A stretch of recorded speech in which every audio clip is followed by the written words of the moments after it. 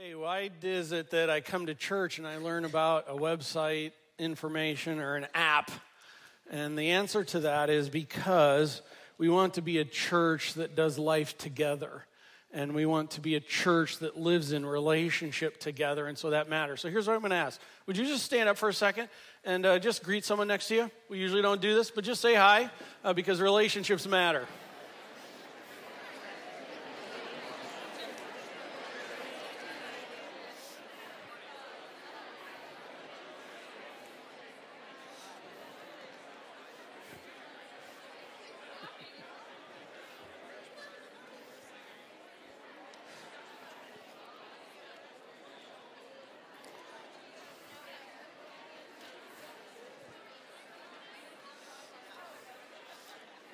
Go ahead and sit down whenever you're ready.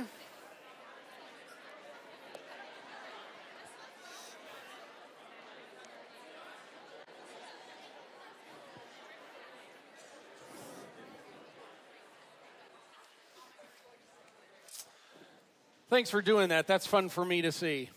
People matter, relationships matter, and that really all of this fits very much with what we're doing today. Well, today I get to begin by saying that we're starting a new sermon series together, and it's kind of before going into what that's all about, I want to give a little bit of background on this, maybe why, where it's come from. Let me begin with 2004. February of 2004, we moved into this facility, and so that's almost 3 years ago. And so 3 years, what's that? What did I say? Put that on the web. Welcome to 1998. So whenever we moved in here, it was about 3 years ago. And so that you know, part of what I did kind of with my role is I wanted to make sure that we spent some significant time, it's been now essentially 3 years of time, staying focused on the center of the target of what we're about, and ultimately that's about Jesus Christ. So for 3 years, there's been a highly Christological, I might call it, emphasis, especially in the first three sermon series. Let me remind you of those. So when we moved into this facility, we did a series on the book of Colossians, Jesus Christ Supreme, and setting the supremacy of Jesus Christ kind of as a theological foundation out of the book of Colossians. And then after that, we didn't want to leave it in just a theoretical reality of who Christ is. We wanted to see him, if you will, second person of the Trinity, boots on the ground in the incarnation. Christ in the Gospel of Mark, be amazed by who he is. And yet, even then, we don't want to leave Christ in the reality of just the incarnation. Because the reality of who Christ is today really is portrayed for us in so many ways in the book of Revelation. So we went there. Revelation chapter 1, the resurrected, glorified, magnified Jesus Christ, the only one who is worthy to be able to take the scroll out of the Father's hand. That is the one who resides today, friends. And that is the Christ who is over all things. And from that, we went into the book of Judges to see that the Lord is the sovereign warrior pursuer. And yet, if that's the case, God's people are not supposed to respond like they did in the book of Judges. We're kind of like, God is just like not a part. It's just like checked out with that. And so then after the book of Judges, we came on and grabbed the series leading up towards Christmas, which is He is Bigger Than. And the idea that he is bigger than all that we can think or imagine, and therefore, this is how God's people are to be able to live through life. If I could summarize the last 3 years of sermons, I'd summarize it in this sentence. Harvest Bible Chapel, we must be about the fame of the name of the supreme, amazing, resurrected, glorified, magnified Jesus Christ, who is the sovereign warrior pursuer and is far bigger than all that you and I can think or imagine. That's what the last 3 years has been about. And we want to continue that. And what happens is when people move into a facility, the facility gets them off track. And they think we've arrived, or they think that's what our thing's about. But we do not want to be a faith family defined by a building. We don't want to have it be defined by personal agendas or programs. We want to be a people living for the fame of the name of Jesus Christ and doing that together in all of that. Now, we desire to be that, correct? We want to be that. And we're continuing to grow and learn how to do that. Now, in light of that, I would say that's the last 3 years, and I'd like for us to consider that we are almost, in the beginning of March, we will be 9 years old. Now, there's part of that where I say, it's like 9 years old, man, that's been a long time. But I say it more from the standpoint of this. We are only 9 years old. Okay, we are only 9 years old. Have you met a 9-year-old that's maybe about the size of a 14-year-old? And you talk to them like they're a 14-year-old, and in their head they're like, sorry, but I'm a 9-year-old. Maybe they're thinking they're a 14-year-old, and you know they're not in that. And it's the kind of thing for us as a church with what's going on. It's let me put it this way. From day one when we began this ministry, and Karen and myself were part, in my mind, I'm thinking the first 20 years. I always have been since day one here. Because at 20 years old, I'll be 65. But also at 20 years old, it's kind of when an adult is 20 years old, you can begin to expect them to be able to really do some serious stuff, right? And so at 20 years old, I'm a developer kind of a guy. And so in my mind, let's develop this ministry out, grow this, get this established. And as time is moving in, to be able to ultimately, my desire is I'd love to be able to pass this thing off so the 20-year-old can take it and run with this and kick it out for Christ. Even more so in that. And so in that, how I would use a couple words to summarize who we are. Here would be a couple of those words. The last 9 years has been about, in a word, ready. We have been seeking to be and grow as a ready people. A people ready for the Lord, a people understanding more and more of how we do ministry together. We've always known the kind of ministry we are as a Harvest Church, but trying to learn to do that together. And we want to be a ready church. And so in the first years when we were in the theater, it was kind of getting that ready established. Then honestly, when we moved into the facility for the first couple of years, it was reestablishing us getting ready now that we have a facility and an advancing size of a team and all of these things. Last year, as Nick mentioned, it was ready from the standpoint of infrastructure. Here we are. We just needed to get the bones of this whole thing advancing to a place, and we're excited about what the Lord has done. We have staff structuring taking place, some operations of things taking place, Databytes, websites, apps. I'm telling you, they matter. They're a part of helping us to be a faith family together in it.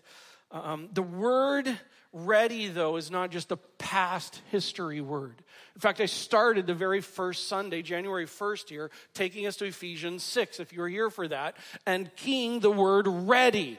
We want to be a ready people, Ephesians 6, strong in the Lord and in the strength of the Lord. We want to be armored in the Lord, not in ourselves. We want to be a standing firm together people in the Lord. We want to be a praying without ceasing kind of people unto the Lord. This is always, ready is always a part of us. It always has been, always will. So let's continue to be ready. Second word that's always been a key thing is go. Go. We want to be a going church, a going people. I mean, I'd love it for people to look and go, man, I don't know what the scoop is over there at Harvest City West, but those people are going. They are a going people. They're going and sharing the good news of Jesus Christ at school and at work and in their communities. They're going and they're making disciples and growing as disciple makers. And in it all, they're doing the one and others of Scripture with each other. And they're going beyond their own walls and being involved in other churches and planting churches and encouraging others. Ready and go have been two key words for us. But there's a third word that's critical, and you can see it on the front of your update there. And what is it? Together. It's together. Why is together important? Because if you've ever been a part of a team, whether it's sports or in choir or any kind of work, any kind of thing you've been a team on, here's the reality. You can be a team that is ready and going, and a team that is ready and going can be an increasingly ready to go team. But a team that is lacking together will never accomplish what they would like to accomplish.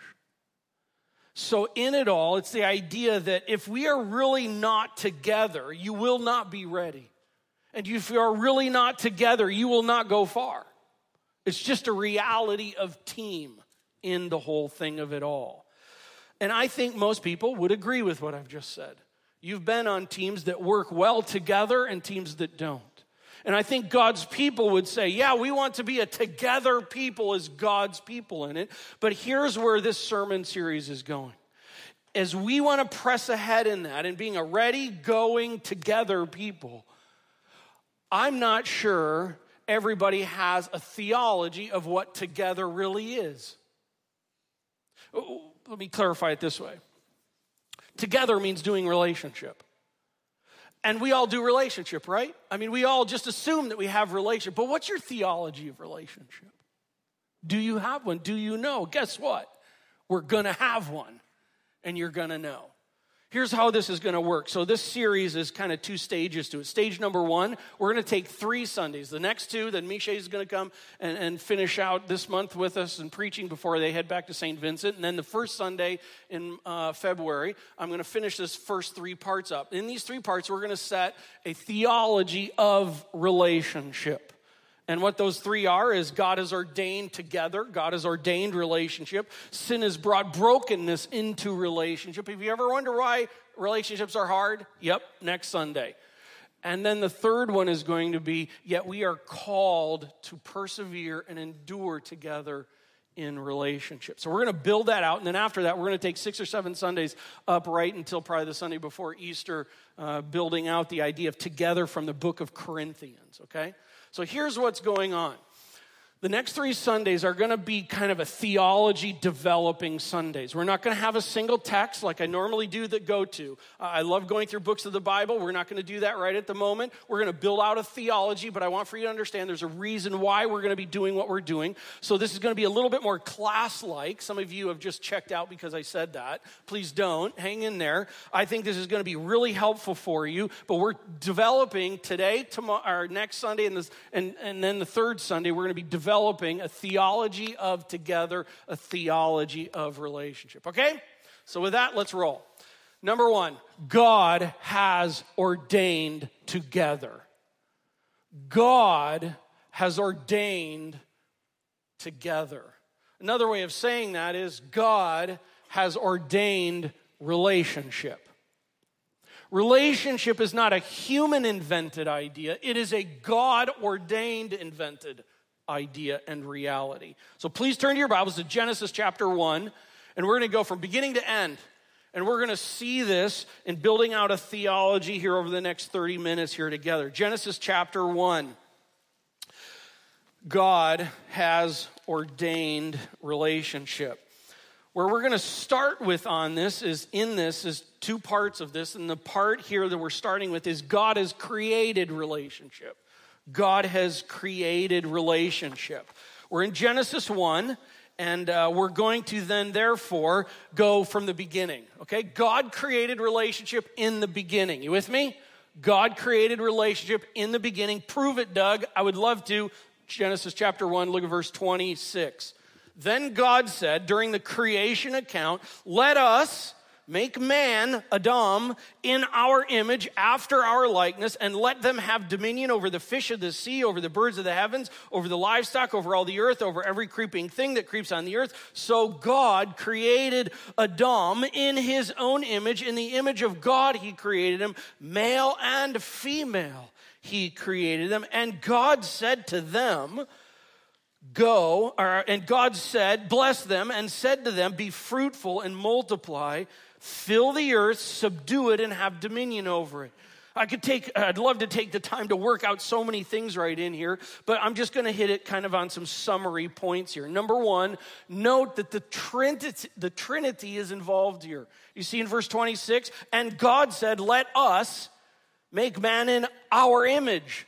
Now, either God is a schizophrenic, Okay? Or there is a triune reality. We're not here to build the Trinity today in that theology, but we know from Scripture that there is a triune reality of the Godhead. God the Father, God the Son, God the Spirit. They're all unique, individual, yet together in perfect relationship. And I say it that way because of this. A triune God in perfect relationship in eternity past created things such that relationship existed. A Godhead that was in perfect relationship in eternity past. By the way, like the Godhead was not bored with themselves and they're like, I don't know, like let's have some more peeps so we can like be unbored with each other. That's not what was going on in it. But yet in this, as God creates it, the Godhead creates for the Godhead's glory in all this. Notice, the Godhead creates relationship. And you can see this, that he creates them in relationship with God. That is part of the intent that is coming out of the text here, and as we'll see. And also along with that, when God created humankind, it included a horizontal relationship because God did not say, okay, let's make male and female, and then let's put them over on Mars and them over on Venus. Let's spread them around or put them here or there, or keep them apart. The idea contained with this is no. There is going to be a relationship context that takes place with these that I've created. And for them to be able to subdue and have dominion over the earth, they have to do that together. So let me break it this way. The Godhead in perfect relationship together created humanity that's had to have relationship with the Godhead and is also to have relationship with humanity. And I won't take the time to break it out, but even humanity with humanity. We could even break out that God's people with God's people, as we'll see here in a bit. And within it, there's also a reality of family with family.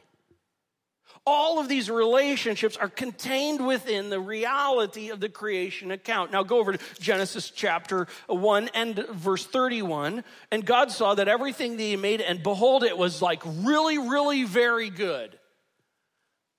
Hey, what the Godhead created, the Godhead loved. And the aspect of the image of God is being created in the reality of humanity. It's some of the characteristics of who the Godhead is. And God loves it. God loved humanity in relation with him and humanity in relationship with humanity, God's people with God's people, and family with family. Let's build that out a little bit more. Look at chapter 2, verse 18. Verse 18, then the Lord God said, it's not good for the man to be alone. Chapter 2 is a finer description of the creation account of chapter 1. So now we're getting into, God is teaching how Adam and Eve came about on this whole thing. And he says, it's not good that man should be alone. I will make a helper fit for him. Now out of the ground, the Lord God had formed every beast of the field, every bird of the heavens, and brought them to the man to see what he would call them. And whatever the man called them, a living creature, that's what it was named. That's a cow, that's a pig, that's a something like that. And then the man gave names to the livestock, verse 21, or end of verse 20. For Adam, there was no helper fit found for him. So it's like there's an animal, there's a bear, there's an elephant, there's a thing. But like, where's mine? Where's one like me? And God in this, so the Lord caused a deep sleep to fall upon the man. While he slept, took one of the ribs, closed up its place, and the rib that the Lord had taken from the man, he made into a woman, brought her to the man, and he said, whoa, man! Woman? Okay. I'm trying, you guys. And it says, the man said, this is at last bone of my bones, flesh of my flesh. And she shall be called woman because she was taken out of man. Therefore, a man shall leave his father, mother, hold fast to his wife. They shall become one flesh. And the man and his wife were both naked and were not ashamed. Hey, listen.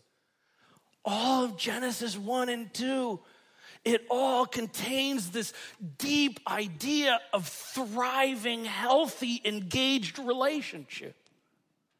God with mankind. God with his creation. Mankind with the Lord. Mankind with mankind. All the way, or even coming down to within the family, there's this unique relationship of a man and a woman married together. Hey, if you think that the idea of the marriage relationship is a human-designed idea, that's bad theology. That's not what the scriptures say. God is the one who created it and designed it and gets to therefore speak into it. God created marriage, and God created here, even within this, the capacity for them to be able to have children, to multiply and out. So you have the wife-husband relationship, you have a parent-child relationship. Relationship fills the first 2 chapters of God's word. Don't lose sight of that. Not only did God create relationship in the beginning, but God created relationship to go into eternity. Turn to Revelation 21. Go to the end of the book. Revelation 21. God created relationship in the beginning, and God has created relationship to go into eternity. We're now at the new heaven and the new earth. We are theologically the eternal state. This is like all the old is gone, the new is truly come. Chapter 21, verse 1, then I saw, John says, a new heaven and a new earth. For the first heaven and the first earth had passed away, and the sea was no more. And I saw the holy city, the new Jerusalem, coming down out of heaven from God, prepared as a bride adorned for her husband. And I heard a loud voice from the throne saying, listen to what's said, behold, the dwelling place. The idea of that term right there is the tent, the tabernacle of God is where? Is with man, redeemed man. He will dwell with them, and they will be his people. And God himself will be with them as their God. And he will wipe away every tear from their eyes, and death shall be no more. Nor shall there be mourning, nor crying, nor pain anymore, for the former things have passed away. Listen, friends, in eternity, God has designed this relationship that is amazing. The idea even here is God is with. Not like we're here and he's some far off place.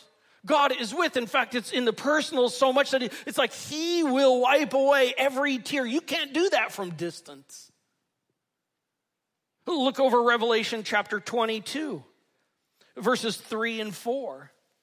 It says, no longer will there be anything accursed, but the throne of God and the Lamb will be in it. This is a proximity statement.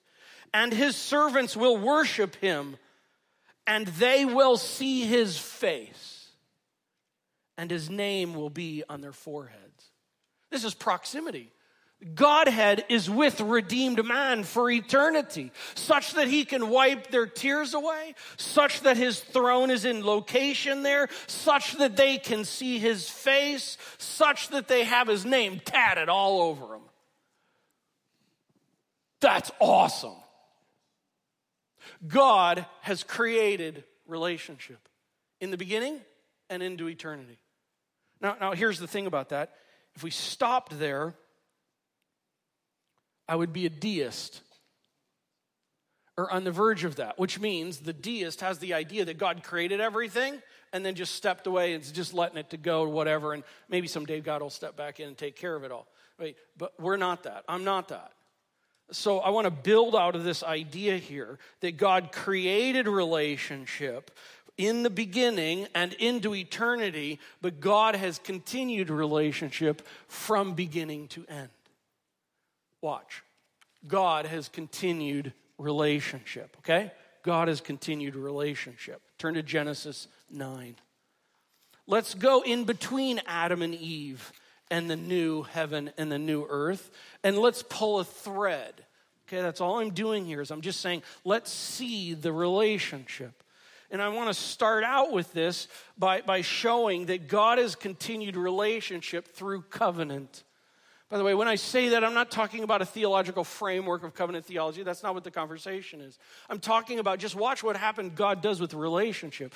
God initiates and God goes after addressing and proclaiming and giving these covenant relationships. Here's the cool thing, you guys. God desires relationship with you. God did in the beginning. Then even after sin came into the picture, he has all the way through. Watch. Because here we are after the flood. The flood's taken place out of God's judgment on mankind. We're at chapter 9, and we read verse 1, and God blessed Noah and his sons, and he said to them, you know what? The first time I tried to do this whole thing, it didn't go so well. So I'm going to do with a whole nother structure, and actually I'm going to get rid of you all because you annoy me. No, it doesn't say that in the Hebrew either, okay? Here's what God says. God is at a point he could reboot it. He could do it any way that he wanted to right now. What does God do? He says the exact same thing he said with Adam and Eve. Be fruitful, multiply, and fill the earth.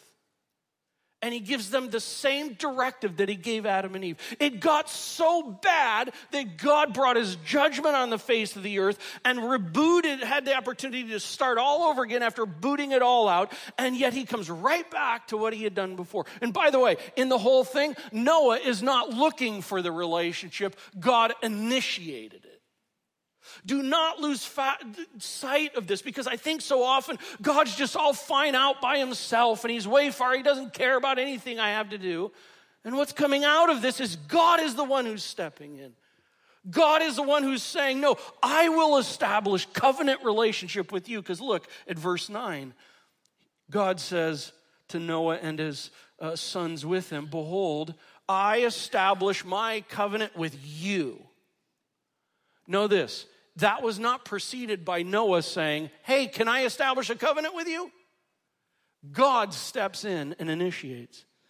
I have established my covenant with you and your offspring after you, and with every living creature that is with you, the birds, the flocks, the livestock, and every beast of the earth with you. As many as came out of the ark, it is for every beast of the earth.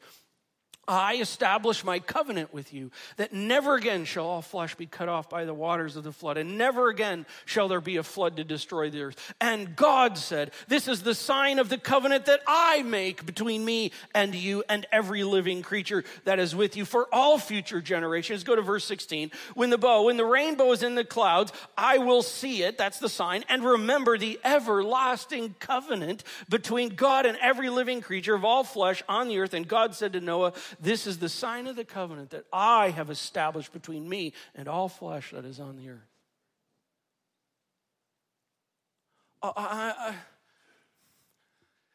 If this is all garbled theological Bible talk right now, let me try and bring it in.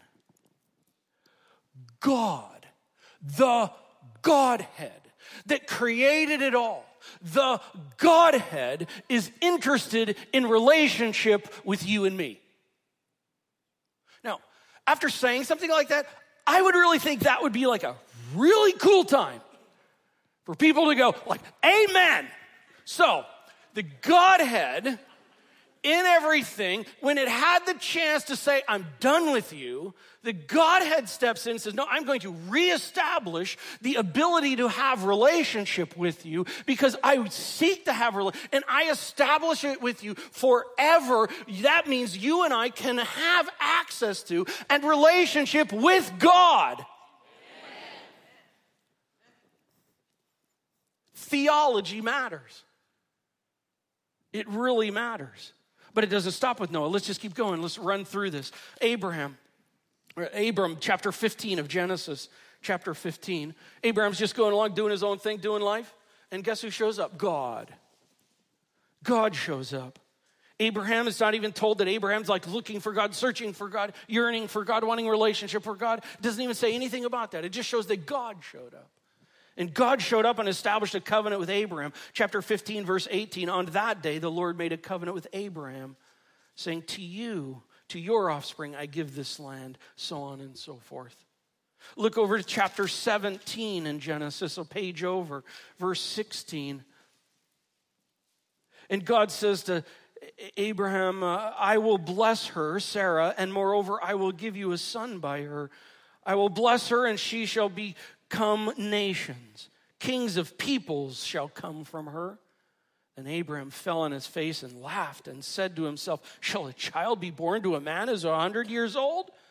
Shall Sarah, who is 90 years old, bear a child? And Abraham said to God, oh, that Ishmael might live before you. And God said, no, but Sarah, your wife, shall bear you a son, and you shall call his name Isaac. I will establish my covenant with him as an everlasting covenant for his offspring after him. So many things we could say about there. I'm just tying a thread on through. Let's move ahead to Moses. Go to Exodus chapter 3.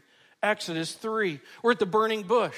Here Moses is out with his sheep, and he's not looking for God. It doesn't say anything about that whole thing. And guess what? Again, God shows up in Moses' life. Chapter 3, verse 7. And God out of the burning bush said, I have surely seen the affliction of my people who are in Egypt.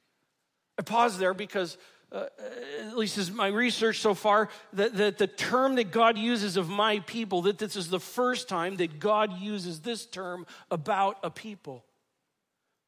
And by the way, he's not saying the people, a people, some people, those people. He's saying my people. God is saying, those are my peeps. God is saying that. He holds them dear. He holds them close. He sees them. I've heard their cry because of their taskmasters. I know their sufferings. Verse 8, and I have come down to deliver them out of the hand of the Egyptians and bring them up out of the land to a good and broad land, a land flowing with milk and honey, to the place with all the ites are. In verse 9, and now behold, the cry of the people of Israel has come to me, and I have also seen the oppression with which the Egyptians oppress them. Come, I will send you to Pharaoh that you may bring my people, the children of Egypt, Israel, out of Egypt. My people. Let me note this. If you've come to understand from the scriptures that you're a sinner separated from God, and you've come to receive Jesus Christ as your Savior, to be redeemed, to come back, to have him save you from your sin and forgiven you and come into relationship, know this. You are one of his people. And that's not because I say it. That's because he says it. God says, that's my peep. Don't ever lose sight of that. And may I also say this, if you don't know Christ as your Savior, that's not the case. But out of this, God has designed and set up and established the opportunity for relationship with him, to be called one of his own people. Go to Exodus 19, further in the book of Exodus there. Here they are. They've come out of Egypt. God has brought them out. They're at the Mount Sinai here. And I'm just showing the thread of God's covenant establishing relationship work. Exodus 19, let me read verse 4 through 6. You yourselves have seen what I did to the Egyptians and how I bore you on eagle's wings and brought you to myself. Oh, one more time. A term of intimate relationship. He didn't say, and I brought you to the mountain that I really love. He didn't say, I brought you here. He says, I brought them out to myself. Now, therefore, verse 5, if you will indeed obey my voice and keep my covenant, you shall be my treasured possession among all peoples, for all the earth is mine. And you shall be to me a kingdom of priests and a holy nation. But it doesn't stop here. Let's just go to David as continuing the thread. Turn to 2 Samuel chapter 7, further right. It's page 259. If you're using the Bible in front of you or somewhere around there in your own Bible, 259. 2 Samuel 7. The Lord establishes his covenant with David. From Adam and Eve to Noah to Abraham to Moses to David. Verse 9, 2 Samuel 7. And Nathan, talking to God telling Nathan what to say to David. Verse 9, and I have been with you. By the way, those small groups doing the with book. Yeah. I will be with you wherever you went and have cut off all your enemies before you. I will make you. By the way, notice how God is saying all that he does in this. I will make for you a great name like the names of the great ones of the earth. And I will appoint a place for my people Israel and will plant them so that they may dwell in their own place and be disturbed no more. and violent men shall afflict them no more as formerly, from the time that I appointed judges over my people Israel. And I will give you rest from all your enemies. Moreover, the Lord declares to you that the Lord will make you a house. When your days are fulfilled and you lie down with your fathers, I will raise up your offspring after you, who shall come from my body, and I will establish his kingdom. Verse 13, he shall build a house for my name, and I will establish the throne of his kingdom forever. I will be to him a father, and he shall be to me a son. When he commits iniquity, I will discipline him with the rod of men, with the stripes and sons of men. But my steadfast love will not depart from him, as I took it from Saul, whom I put away before you, and your house and your kingdom shall be made sure forever before me. Your throne shall be established forever. In accordance with all these words, in accordance with all the vision, Nathan spoke to David. What's the point? The point is, God is all about relationship. God is a God that desires that relationship would happen. And by the way, out of this, coming out of Jeremiah 31 and so forth, go all the way to Hebrews 9. Hebrews 9. Because out of this comes the new covenant. Established, initiated, and put into place with Christ. Let me note it here in Hebrews chapter 9, verse 11. But when Christ appeared as a high priest of the good things that have come, then through the greater and more perfect tent, not made with hands, that is, not of his creation, verse 12, he entered once for all into the holy places, not by means of the blood of goats and calves, but by means of his own blood. It doesn't get much closer than that. Thus securing an eternal redemption. Verse 13, for if the blood of goats and bulls and the sprinkling of defiled persons with the ashes of a heifer sanctify for the purification of the flesh, how much more will the blood of Christ, who through the eternal Spirit offered himself without blemish to God, got the Trinity right there, purify our conscience from dead works to serve the living God. Therefore, he is the mediator of a new covenant, so that those who are called may receive the promised eternal inheritance, since a death has occurred that redeems them from the transgressions committed under the first covenant. From Adam and Eve, through Noah, to Abraham, to Moses, to David, to the incarnate Christ, God continues relationship and makes it available to all.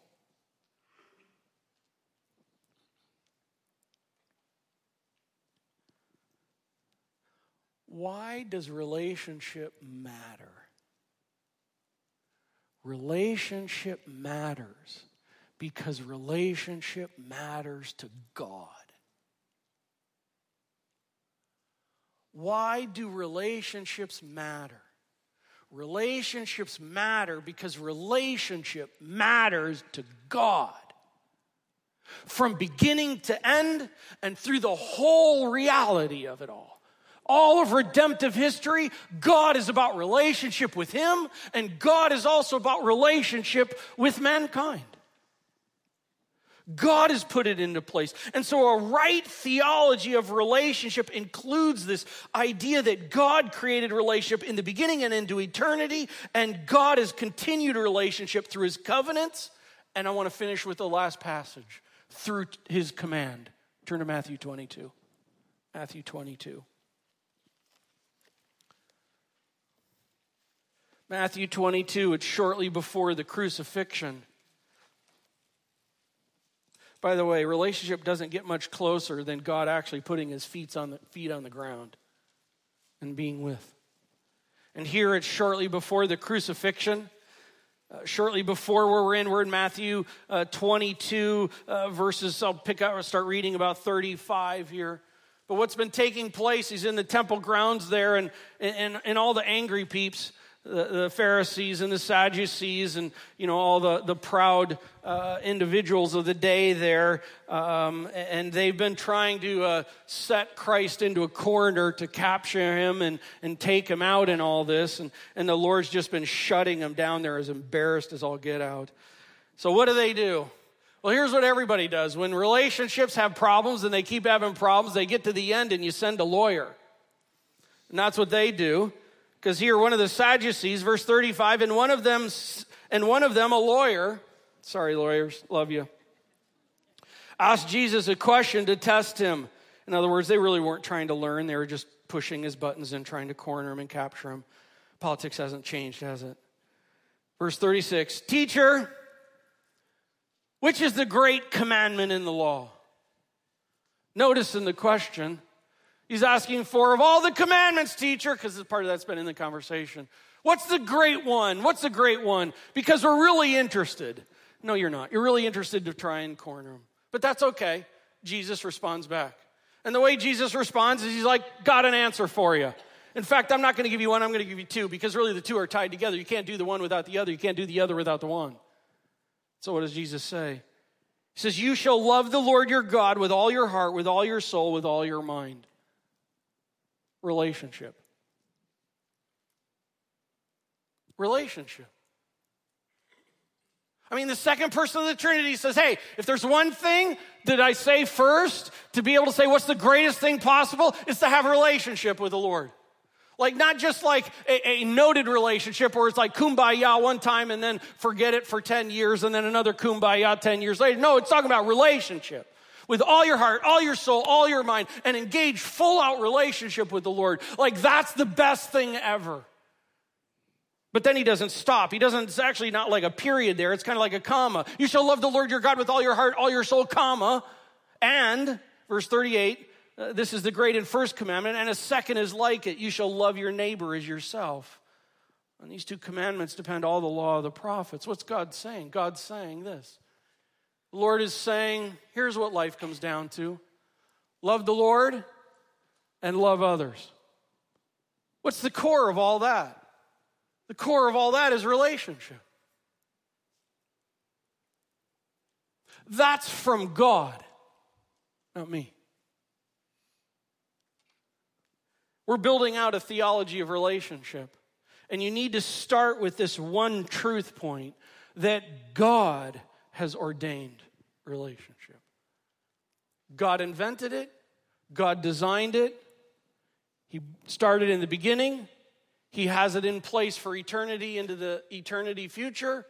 And he's that all the way through. God has ordained relationship. Now, how can we walk away with this with just a couple items? Number one, it was interesting, perfect timing. Thursday, Erwin Lutzer tweeted, God has ordained that not one of us should work alone. Maybe you're one who is like, you know what, I do life alone. I really don't need people. Well, let me say this. Part of my job is to say to ourselves what we generally wouldn't say to ourselves. And so let me confront you. God has created you for relationship. God has created you for a relationship. Yeah, but Doug, don't you understand how hard relationships are? Oh, yeah. Next Sunday, we're talking the theological reason why relationships are broken and so hard. But right now, we're on the idea that God has ordained relationship in it. And you can't do life alone. And if you think you can, you have bad theology. I say that lovingly. And I think God's word needs to confront you in that. Because you can't do life alone. Because God has ordained relationship. Along with that, if I can, before I encourage you, I would like to confront us with this. The fact that God has ordained relationship means that relationships are not about you and they're not about me. Your relationships are not about you. And my relationships are not about me. God has not ordained that to be the case. And yet, I would likely say that for all of us in this room, we generally do relationships by what it does for us And that's bad theology. God has ordained relationship with him and relationship with humanity. And we don't do relationship because of what we get out of it. We do relationship because God has ordained it to be. So if you're one that wants to do relation alone and relationship isolated, I want to lovingly confront you with God's word. You're in a bad place. Now let me encourage you. If you are in a hard relationship, or if you are in a place to where relationships are just wearing on you, this whole morning should encourage you. And I say it because the relationships in your life are not about you. They are about God. And the fact that God has ordained relationships mean that the relationships that we have vertically and horizontally, when they get hard, they are still of great value. They matter. Relationships matter because God has ordained them. And if you're in a place where you're just tired of it and you're just worn out from it and you're just broken up from it, know this, it's worth the fight. Because God has ordained it. And be encouraged by that. The Lord knows, and we're going to be building that out as we go here. God has ordained together. And friends, if we're to be a ready people and a go people, we must be a together people. And I will tell you, there will be no greater impact than us being a together people. When God's people are together, look out. Look out. Because God can do a great work. Part 1 of 3. Let's pray.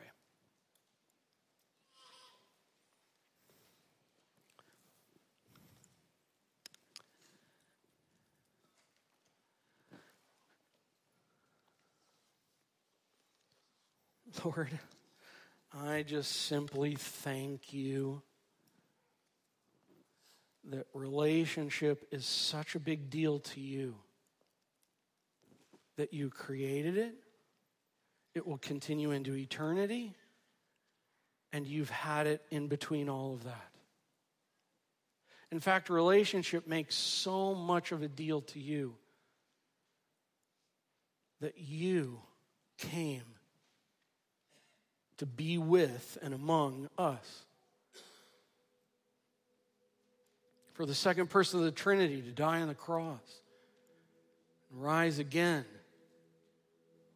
To be able to secure the reality of a sin-cursed mankind to have relationship with you.